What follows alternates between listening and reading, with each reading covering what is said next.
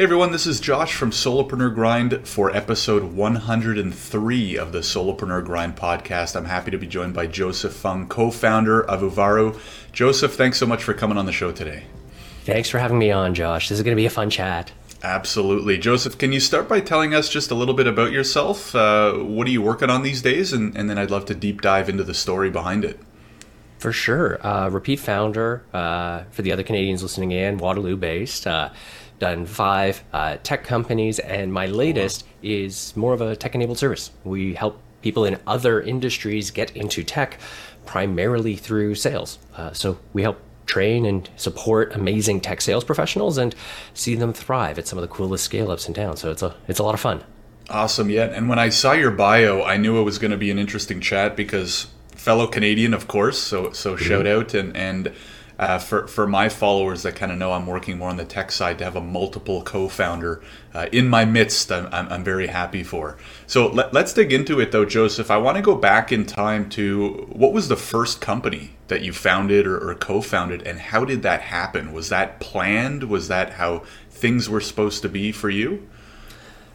It's funny because if I think right back to my first company, it would have been while I was in high school. And it was really more my parents shoving me into doing something better. I had that choice. Hey, hold the job at Wendy's, great character building, flipping burgers, cooking fries, or actually use some of the tech skills that I had and launched a desktop publishing kind of solopreneur experience.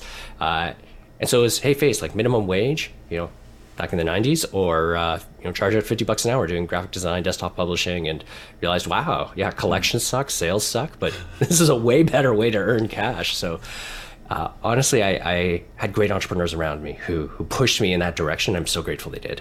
Awesome. And how long did that first venture last for? And then I'm also curious, like, what happened when you went into, after high school? What was it? Education? Was it jumping into other businesses? Would love to hear kind of the next step. Yeah, so I did run that for a couple of years. I had a pretty good client base, doing a lot of things like, business cards, advertisements, brochures, kind of broader graphic design campaigns. And this was in high school, Joe? So you're a teenager this whole time? That's right, yeah. Wow. So like 16, 17, 18. Wow. Did it kind of come naturally? How did you do it? Because that's pretty impressive, right? I mean, I hear a lot of guests who, in high school, maybe they're mowing lawns, or like you said, at Wendy's, or maybe just like a lemonade stand. But that sounds like a full-fledged, great operation. It was just at that really interesting time where still a lot of advertisers, a lot of designers, there was still a lot of hand-drawn illustration, and the skills to use like technical, software-based vector drawing programs just wasn't as prevalent. To let's date it. I was using CorelDRAW 3, and like that was the really big exciting thing. And so I had a technical leg up, which meant that I could go through iterations faster, I could move faster, and that advantage made it a lot easier. So when the colleagues in my parents' network were looking for someone, or someone asked, hey, do you know someone who could do this? It was really easy. So, I didn't have to sell a lot. There was a lot of word of mouth. It was very much that, that when you're a solo entrepreneur, you're kind of one hand just doing all the work, and the other hand just trying to actually chase the bills. And looking back at it in hindsight, I think probably a good dose of my clients thought it was pretty hilarious that they got the 16-year-old kid doing their work for them. So I'm sure my sales were a bit easier because of that. Hey, whatever advantage we can get in this world, right? Totally. So what happened then, Joseph? You finished high school. What was the next step from there?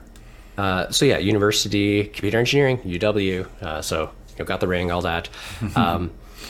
The first real business and I say like real business, where I took it seriously, got an idea of what I was getting into, built it up to actually have employees. We launched it while I was in university. Wow.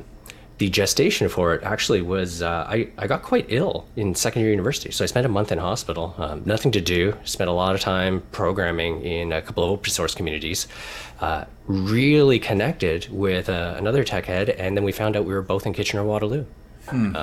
Had one of those, terrifying meetup in person. It's like, you're meeting somebody from the internet. I just realized we clicked so well. We said, hey, let's actually let's do this seriously and make some cash. And so we were doing a lot of custom programming.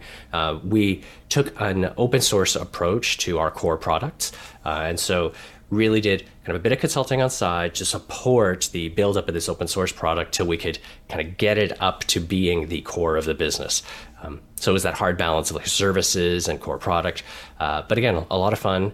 Small group, really there was 3-4 of us at different points, but was balancing that while finishing my computer engineering degree.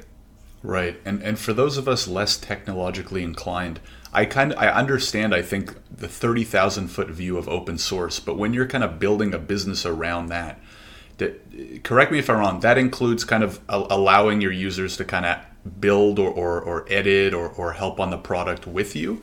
And then how does monetization or revenue look like in that regard? Yeah. So, I'll be straight about it. In many ways, we just did it wrong. So some businesses succeed, some fail catastrophically, some take a life of their own. This was very much one of those.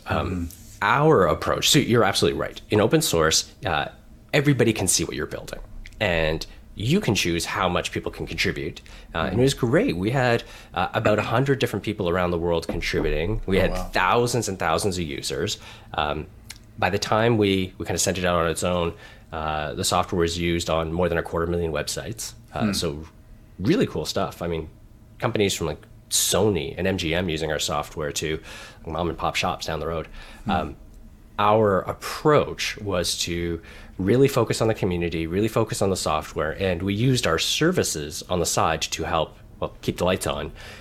The objective was to sell sponsorships and memberships for additional access, prioritize your feedback requests, get better access to support. But one of the things we failed to realize was that by not baking those in from day one, the community, the culture of the community really picked up this idea of everything should be free. And once we got to the point of, okay, we've got this community, we've got this thing rolling, adding in paid services, it was almost like it was rejected with antibodies. Just the whole organization really struggled with the idea. Everyone agreed, hey, the company has to keep its lights on. Like, that's a good thing. But at the same time, every service came with a lot of contention and discussion and pushback, and it just made it more challenging. And eventually, we realized the right thing to do was to just spin it out into its own nonprofit organization and let the community and the volunteers continue to run it.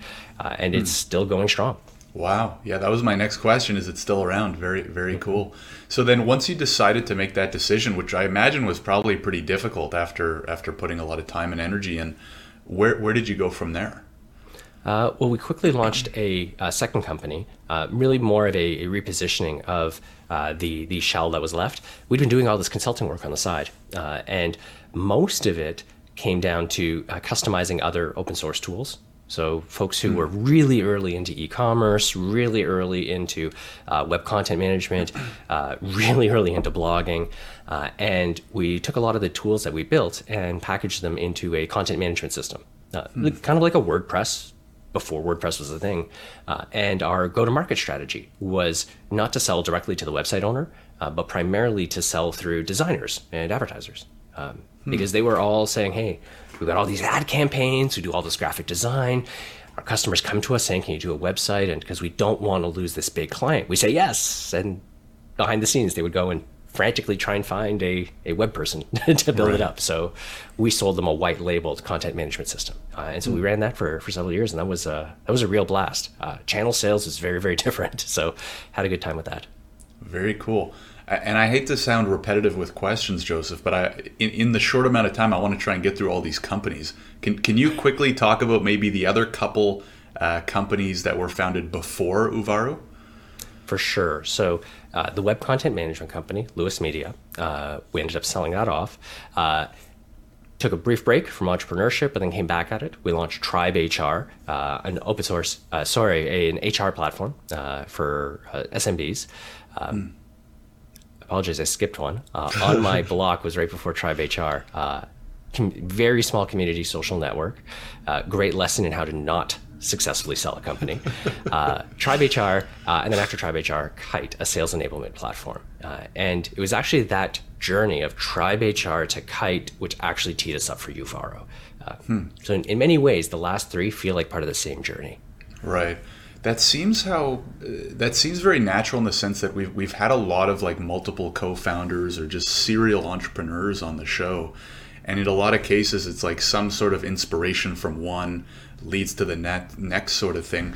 But to put all this into perspective, Joseph, what's the time? Like, what was the average timeline per company? Because it's easy for us to list them out, bang, bang, bang. But just to put some perspective for those listening, or maybe some of us who are on our first and second and wondering, like, what's the average, like, maybe lifespan in a sense? Obviously, that's going to differ based on how well the company does and whether you have the opportunity to sell it or not.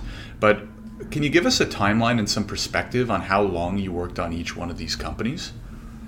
Yeah, it varies. And in each of them, like a lot of entrepreneurial journeys, the start and stop of different ones is sometimes a fuzzy line. But if you kind of took that start and end date for each one, it averages about 4 years each. Okay, makes sense. And the other question I had was, were you doing a lot of these companies with a lot of the same people? Like, for example, that friend from that you co-founded in undergrad with, was he involved in many or all or some of the additional companies? Yeah, it's been really interesting because as individuals you grow, and so sometimes you grow together, sometimes you grow apart. I've had several people who I've worked with on multiple companies, and sometimes they've gone on to found and work on other things. So that first friend that I mentioned, Jeff, we ran 3 of the companies together, so that was really fun. I'm fortunate enough to have a couple of co-founders that I've continued through the journey. So, for example, Derek, he's actually a high school friend. He's been with me along every step of the journey. So we've been a great pair throughout. The really interesting part is that as you launch each new company, you realize that there's different gaps and different holes, and sometimes it's not the right time for people. So in many ways, it feels a little bit like one of those great heist movies. Every time we start someone, it's like, what do we need here? Let's go back into that co-founder group and figure out what we need there. And it's always like getting back together with old friends again. For sure. Maybe while we're on the topic, could you give 1 or 2 pieces of advice for someone who might be getting into co-founding a company, whether it be tech or not, in terms of just how to approach the co-founder situation? I don't mean like physically approaching, or I guess these days more virtually approaching people, but planning or thinking about who you may or may not want to co-found a company with, because we've all heard some horror stories. Do you have like 1 or 2 pieces of advice? Because it sounds like maybe we glossed over some of these details, but it sounds like things went relatively well with the co-founders that you worked with, some of which you still do. So I'd be curious to hear some of your advice for potential or future co-founders out there. Well, one thing I'll demystify is that no, it really wasn't all a rosy picture. I've got several friends and co-founders that unfortunately I can't call friends anymore. We're I wouldn't say it's necessarily on bad terms, but we've definitely drifted apart.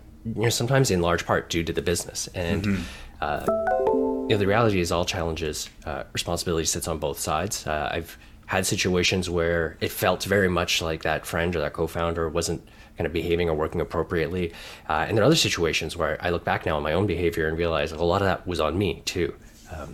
So if I think about kind of advice or feedback, one of the really big things that I think has really helped me was trying as best as I can every step of the way to try and hold a really honest mirror, to myself. And sometimes that needs mentors or counselors or therapists to do that as well.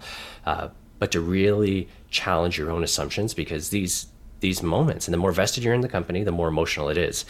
These moments are very emotional, and you could set up all the rules that you want and all the systems that you want. But unless you've got a co-founder that you can have an effective, emotionally charged conversation with, it's really, really tough. Today, where my really successful relationships are, with the 2 co-founders I have right now, I think it's because we can have really raw, really honest conversations, much like my partner and I would be if we're in therapy or in couples counseling. Right. And being able to have that level of vulnerability, I think is really important to keeping that relationship healthy. Right. Yeah, it's great advice. Great advice. So let's jump now to the second last company ends, and however it ends. How does that lead to you guys starting what you're working on now? And for those who don't know, if you could take us through what you're most focused on with the company. For sure. So we launched Kite with that idea of how do we help teams be really productive, really self-sufficient out of the gate. And the analogy at the time, as we thought about it, was there's all this gig work. As if you're an Uber driver, you get the app, you can start making money right away. You're taking calls, it tells you where to go, who to pick up. Your onboarding is almost instant. How do we help people get to that level of productivity in other industries really fast? And so we built a playbooks platform to help people use AI-powered cheat sheets to ramp up and move more quickly. Sales is where we had the biggest impact. And we had a lot of fun with this, really going really well, working effectively. But what we realized as we spent more time with our best customers was that not only were they investing a lot in software, they were also investing a lot in training and still lamenting that they were having trouble finding really performant talent. I mean, it's so cliched, but it was very much realizing, oh, hey, this isn't just a tech problem. The solution to this is more than just tech. And so we launched Uvaro as a bit of an experiment. Honestly, we weren't sure, is this something that has a fit inside Kite? Is this something we should spin out? Is this something that is even going to work? And so it very much was an experiment on the side. And we realized very quickly we had something very magical. And it subsumed all of our attention and our energy. And we realized, actually, this is the business we should be running. Right. And so very much a change of direction. Kite, the product, the platform's there, tens of thousands of users still using it. But the team has moved our entire focus, our energy, our capital raises on the Uvaro career success platform. And it's been such a fulfilling journey, but also just such a fast ride. I bet. A quick question. How did you come up with the name, or what's the meaning behind it? Yeah, we're very fortunate to have a branding agency that we worked with. Again, when you go through and found a couple of companies, you pick up professionals that you could just go to, and that this was one of those relationships. The name comes from a couple of items. We really wanted to evoke a sense of kind of learning, personal growth. So the U very much captures that, whether it's university or you as an individual. But the name actually comes from Marcus Varro. He's the most prolific Roman scholar. And when we thought about something that would have a long-standing impact and touch on that side of education, made a lot of sense. And of course, the domain name and the social media handles were available. So that made it a lot easier. Major keys these days, to be honest. Always. I mean, some of them you look up and, tens of thousands, hundreds of thousands for some of these domains. And it's just like, oh my God. But anyways, okay. So what I'm interested to hear a little more about, Joseph, is how do you do these transitions? As you said, in a lot of cases, there's no like, hey, we're done with this company on November 12th, 2021. How does a transition like that work? And because it seems like you've experienced it now a few times, and any advice for people who maybe they are running one company or more than one company right now, but they're losing motivation, or there's another company kind of as you described it that's like demanding more of your attention. How do you make that smooth transition, assuming you want to, well, I guess we could think about it in two ways, kind of like forgetting about the previous company, whether you're shutting it down or selling it, or continuing to run it and maintaining it and making sure that you still give that a chance to remain successful? So such a good question. And I really, I wish I could lay claim to some of these insights. I've been very fortunate to have some really good mentors who helped me with some thought processes early on. I think the two big things that has helped me stay grounded was the one push to always keep my identity separate from the company. And I don't mean like my LinkedIn profile. I mean my sense of self. I think about myself as an entrepreneur, as a founder, as opposed to the founder of X or the CEO of Y. And that's really helpful because it helps me stay a little bit more objective about the business, about the opportunity, about my own actions. And depending on the responsibilities I have, it makes it a lot easier to accept the role that I've got. The second thing was to try and stay honest with myself about what my decision-making framework is. So a really good example with one of my earlier companies, the decision-making framework that we got to for why we transitioned and why we ended up selling it off was that we recognized we wanted, as a founding team, to build something large and very exciting and very aggressive, and that the business we were in giving the broad market was never going to have that breakout growth. Really good lifestyle business, really good small business, but wasn't going to help us see the outcome that we wanted. And so that made the decision really easy. I think what happens is a lot of people get into a bad situation. This isn't just businesses, but broadly, get into a bad situation and then try and rationalize their gut decision. Whereas I think for our businesses, one of the things we've done really well is sat down and said, hey, what's the framework we want to use to make these decisions? And if you can build that habit, that makes it a lot easier to decide, hey, do I take this investment? Do I sell the company? Do I shut it down? Do I merge it with another? But trying to be really honest about that early is super, super helpful. Right. It's almost like we're picking up on a theme where similar answer to picking co-founders, right? Is being honest, whether it's with yourself or other people, being able to be honest and have the right conversations and thought processes. So that's really interesting. So Joseph, let's talk a little bit more about the company you're running, the program you're running. The one thing that was interesting to me was when I looked at your website first with no background information, I was like, number one, this is really cool. I've heard of like models like that more in tech where they'll kind of like train you up as a developer, learn this, become a back-end dev in 6 weeks, whatever. ISA options looks really, really cool. The second thing that I thought was, I bet you Joseph's like a lifelong sales guy. I bet he worked in like tech sales for 30 years and then, or whatever, 15 years and then started this company. And it was really interesting to find out that that's not the case. So I'd love to hear, number one, maybe you can explain a little bit more about the company, services, just in case there's anybody listening that might be a good fit. And then secondly, how was it that you niched down into what seems to be the core offering, the sales program itself? Yeah. I appreciate the question. Thank you. If there's any customers or prospects and listening in, that's always fun. But we talk about career success, but most of our customers come to us starting with our training services. So right. We run a training program. We've got a 4-week and a 12-week version that teaches people the language, the playbook, the mechanics of selling technology. So software and hardware, a lot of subscription focus.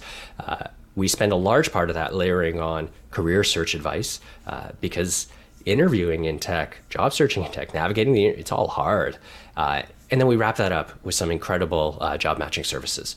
So we help people actually land new jobs. The part that's so interesting is that we have a lot of payment options. We very much believe, meet the customer where they're at. So yes, there are upfront options. There are deferred payment options. A large number of our members do take advantage of that deferred payment, which means they can pay over 24 months, but they don't even have to start payments until they land a full-time role. Right. So for people who are transitioning careers, it makes this all very accessible. And it's been incredible because our members go on to great success. We benchmark them against their peers, and they're twice as likely to hit quota. They ramp in a third the time. This is great for the company. It's great for them. But the median time, the average time for them to complete our program and then land a job is 17 days. So wow. We get these remarkable, life-changing testimonials every single day. And I've always been B2B. I've always been selling to business. And hearing these stories is energizing in a way I never could have anticipated. So it's personally a very satisfying journey too. Right. And so was it all the experience you've had with sales and in tech over the years that kind of, why did you pick sales? Why didn't you pick tech workers or customer success workers? Or I have a feeling, maybe I should stop talking, but part of it is, was that just the biggest need that your kite clients were facing at the time? Or how did you make that choice? Yeah. So on the one hand, definitely the kite customer base kind of pointed to the fact that there's an issue here. Mm-hmm. So that was definitely the kind of gestalt for the business. But when we took a look at it, again, it was a very kind of rational and thoughtful decision. Because you're right, there are other service providers who do this for kind of engineering and data science and design. But many of them seem to be tackling the problem from the perspective of, well, college education is $40,000. Maybe we can do a better solution and charge $40,000 in a different way. And so, it just feels like a replacement education. We came to it from a different perspective. We really thought people are changing jobs all the time.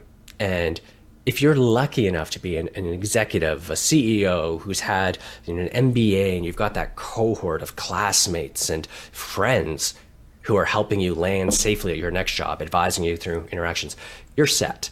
The everyday professional doesn't have that benefit. And I alluded to it earlier. I've had great mentors who could help point and chart my way through an entrepreneurial journey. A lot of people don't have that. So we struck very much from that starting point. How do we deliver that type of experience? And we knew we needed a combination of training, job matching, as well as ongoing coaching. And then we started really examining, hey, what is the best segment we can dig into? And technology and sales stood out from part because the demand is accelerating. There's no other role or space that's growing as quickly as tech sales and is large. We need 250,000 new sales professionals by 2030. It's just ridiculous, and no one's training them. And the gap is so big. Right. The average tenure for sales professionals is 1.5 years. No company is investing in training. Instead, they expect the sales professional to come fully formed. Previous generation of companies like GE, Xerox, they recognize you have to train and build up staff.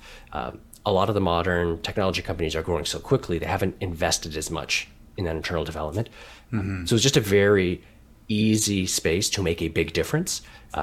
Other adjacent spaces have some similar challenges, but way easier for our members to succeed and for us to succeed as a business by starting there. Right. We're going to have to talk a little bit off air, Joseph, because we're doing something similar but more kind of immigration focused for tech workers. So there might be something there. But anyways, the other thing I was thinking as I was reading more about the programs is I have a BCom, and you don't really get taught how to sell, right? Even in a business degree. Like even if you graduate with a BCom from a good school in Canada, it's funny. You learn accounting, you learn finance, most of which I don't use anymore. You learn marketing, but there's no kind of like raw sales class, at least that I took. Maybe I missed the class, and so I mean it's gotten me thinking, especially in the last few weeks, as I'm actually doing more B2B sales for our company. Is it all just learned on the job? Like as a salesperson, as a traditional salesperson, you can't really take a university degree in it. So how does that work? And then maybe if you can contrast that with what is the way that Uvaro teaches? And these are short classes, so I would imagine they're jam-packed, really efficient and stuff like that. But would love to hear from your side. You're absolutely right. So across Canada and the US, less than 2% of post-secondary education has sales content. And most often it's one class in a marketing diploma. Right. So no, I don't think you missed the class. You probably didn't have one. Right. Just odds are. And so you're right. There's no real formal education. There's a ton of books. So a lot of people will self-learn. So a lot of reading, a lot of conferences, things like that. By and large, the sales training industry is sold to businesses to train their staff. And so what it looks like is a $250,000 or $1 million training engagement where the firm comes in, takes the sales force out of the field for 3-4 days, a lot of workshopping, a lot of lessons, and sends them out with a binder full of material. That's typically how it goes because it's a big business sales contract to the employer. The employer is terrified about taking their sales force out of the field for too long, so they try and jam as much as they can into a day or two. Right. And don't get me wrong, there's some incredible training. Some of the best trainers, some of the best thinking in sales is delivered that way. But that doesn't work for a company that's growing at a ridiculous rate. Because if that only happens once a year, your average employee is at least 6 months away from any training. Right. And the costs just skyrocket. And moreover, it doesn't help the individual at all. Like you're a person that's looking to pivot careers, anything like that. So ours is a little bit different. To a certain extent, what we do is we aggregate that demand. Instead of trying to sell one large contract to a business, we're selling individual seats to individuals and pulling together a cohort. But that cohort is also where the magic happens. You've got this intense crucible-like experience with 20, 30 other people going through a similar transition. And the diversity in that class really helps you learn what's it like to sell to different personalities. And look, people who are very different than I are accomplishing these projects really well. And Then one person in the class lands their job. The second one does. And by the end of the program, you get half, 2/3 of the class have landed their new roles. It's such an invigorating, exciting experience. Right. That's what we really do. And the part that's been, I think, most rewarding is we see within the classes these lifelong friendships really forming. And you can see it's who they're going to when they're grieving, when they're getting married. It's such a cool thing to watch. Yeah, no, it sounds incredible. It sounds incredible. Just a couple last questions, Joseph. One of them is, you've mentioned mentors a few times and having great mentors. And I've been lucky to have a few really great ones as well. Do you have any tips for those people who might not, have been as lucky yet? Someone who feels like maybe they're early on, maybe they're building a business they've never tried before, maybe they want to make a career change and they just want someone who's, further down the road than them. Any advice on how to find great mentors? It's a really fun question. So I've interestingly enough, I found my longest term relationships with mentors have all been very serendipitous. So I don't have great advice on how to find those. However, I have been really fortunate to have mentor relationships that have lasted a couple of years to help me through a specific area of my business. And the ones that come to mind are mentors that I've had around just general CEO skills, being that leader, marketing leadership, or coaching executives, like mentoring me on how to mentor and coach others. And each of them, I think the two things that have helped me most is being really humble when I reach out to people, like being really candid. Hey, can I buy you a coffee? Can I buy you a lunch? Just to share ideas. Yeah, it's one of those terrible, I'd love to pick your brain things, but I'm also happy to put my network to work and help in any way I can. And yeah, you get shot down. Sometimes like, I'm sorry, I don't have the time. I'm not comfortable at this point doing a formal mentorship relationship. But then you can find people who are comfortable meeting maybe once a month or once every 2 months, to organize that. The second approach that I found super, super helpful is going to the people that have influence over me, either they're investors or advisors or board members, and asking them, who do you think I could learn from? Again, really humble. It's like, hey, these are the areas that I'm struggling with. You have a view on what I'm struggling with. Who do you think I could, learn from? Because they'll usually introduce you to someone you can learn from, but also they'll self-censor and introduce someone who's more likely to share time. So being comfortable to ask those has been two really helpful approaches for me. Yeah, that's great advice. The last thing that I would add is maybe like you don't even have to formalize it. Like most of the kind of mentors that I have, some of them might even like not even think of themselves as mentors to me, and it's more of like every month or two I'll just kind of ping them, have like almost a catch-up call and stick a few questions on the end, and they always end with reach out anytime, especially if it's somebody in your network. I've had clients become like quasi mentors and stuff like that. So I think people oftentimes kind of like make it sound more serious in their head or more formal on paper than it has to be. And so I think implementing those strategies and even trying to keep it informal for a little bit too can go a long way. So two last questions for you, Joseph. Number one, I like to ask this with almost everybody that I have on the show, especially because a lot of our listeners are kind of earlier on in the solopreneurship phase of the journey. If there's somebody listening right now, maybe they're working in a 9-to-5 that they don't enjoy, or maybe they're really going through the grind of the first company. Maybe it's going well, maybe it's not going well.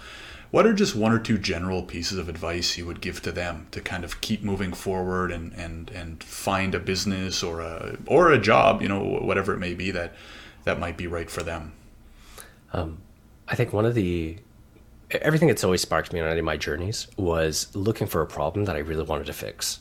So like finding that problem that just it grinds your gears. You're like, oh my goodness, this has to be different.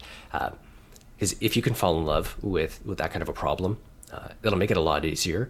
You got to make sure you don't spend all the energy on the problem. Find other people who have the same problem because you need a market. But if you can find a problem that you want to fix, you'll be more authentic in your journey. You'll attract like-minded people. And so that's where I'd recommend people start. Got it. It's great advice. Joseph, I want to say thank you again for coming on the show, sharing your story. It's been super, super interesting.